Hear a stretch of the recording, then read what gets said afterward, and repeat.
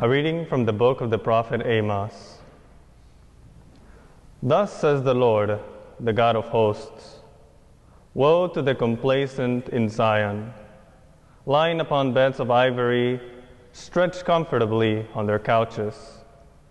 They eat lambs taken from the flock, and cows from the stall, improvising to the music of the harp like David.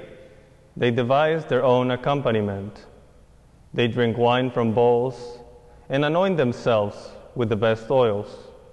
Yet they are not made ill by the collapse of Joseph.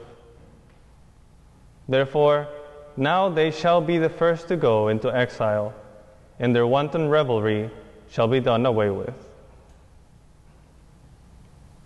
The word of the Lord. Thanks be to God. A few weeks ago, I was walking outside wearing the habit when a woman with a little girl approached me and grabbed my attention. She asked, "Can I have a bowl of rice?" I said, "I'm sorry, but I can't provide for you right now." But that wasn't really an issue, because then we started a conversation. She asked, "What's with the robes?" I told her that I'm a religious brother.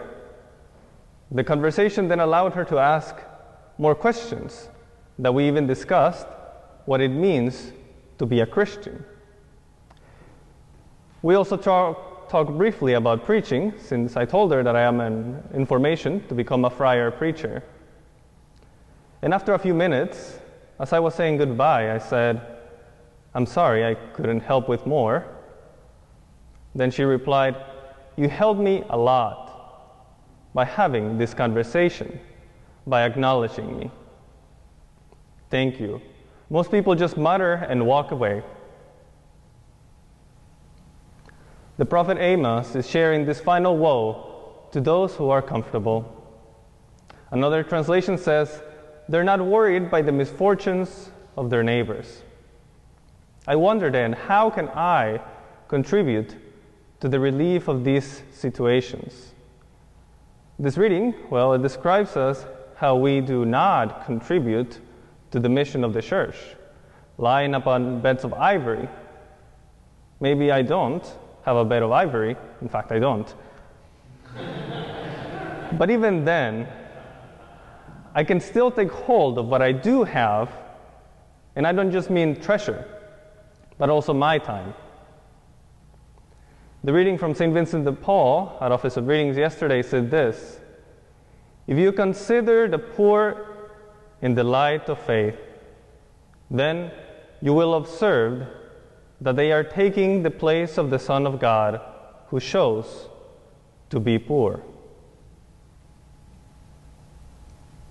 This is a reminder for me to actively recognize that Jesus Christ is present in every person that I encounter.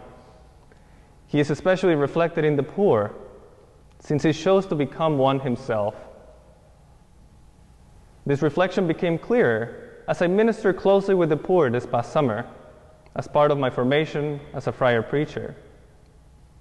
Every day as we served a meal for dozens of people, we would receive a great sign of gratitude from them. Our neighbors receive the nourishment they need, but they also need to know that someone is listening to them.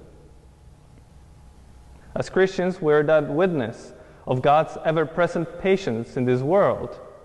We become his ears for the cry of the poor. When we recognize the dignity in our neighbor, we are sharing God's love with them. So keep in mind that Jesus loves each one of them just as he loves me, as he loves each one of us. And this allows me to acknowledge the neighbors that I encounter and not just mutter and walk away. So this is a call to continually recognize Christ in our brother and our sister.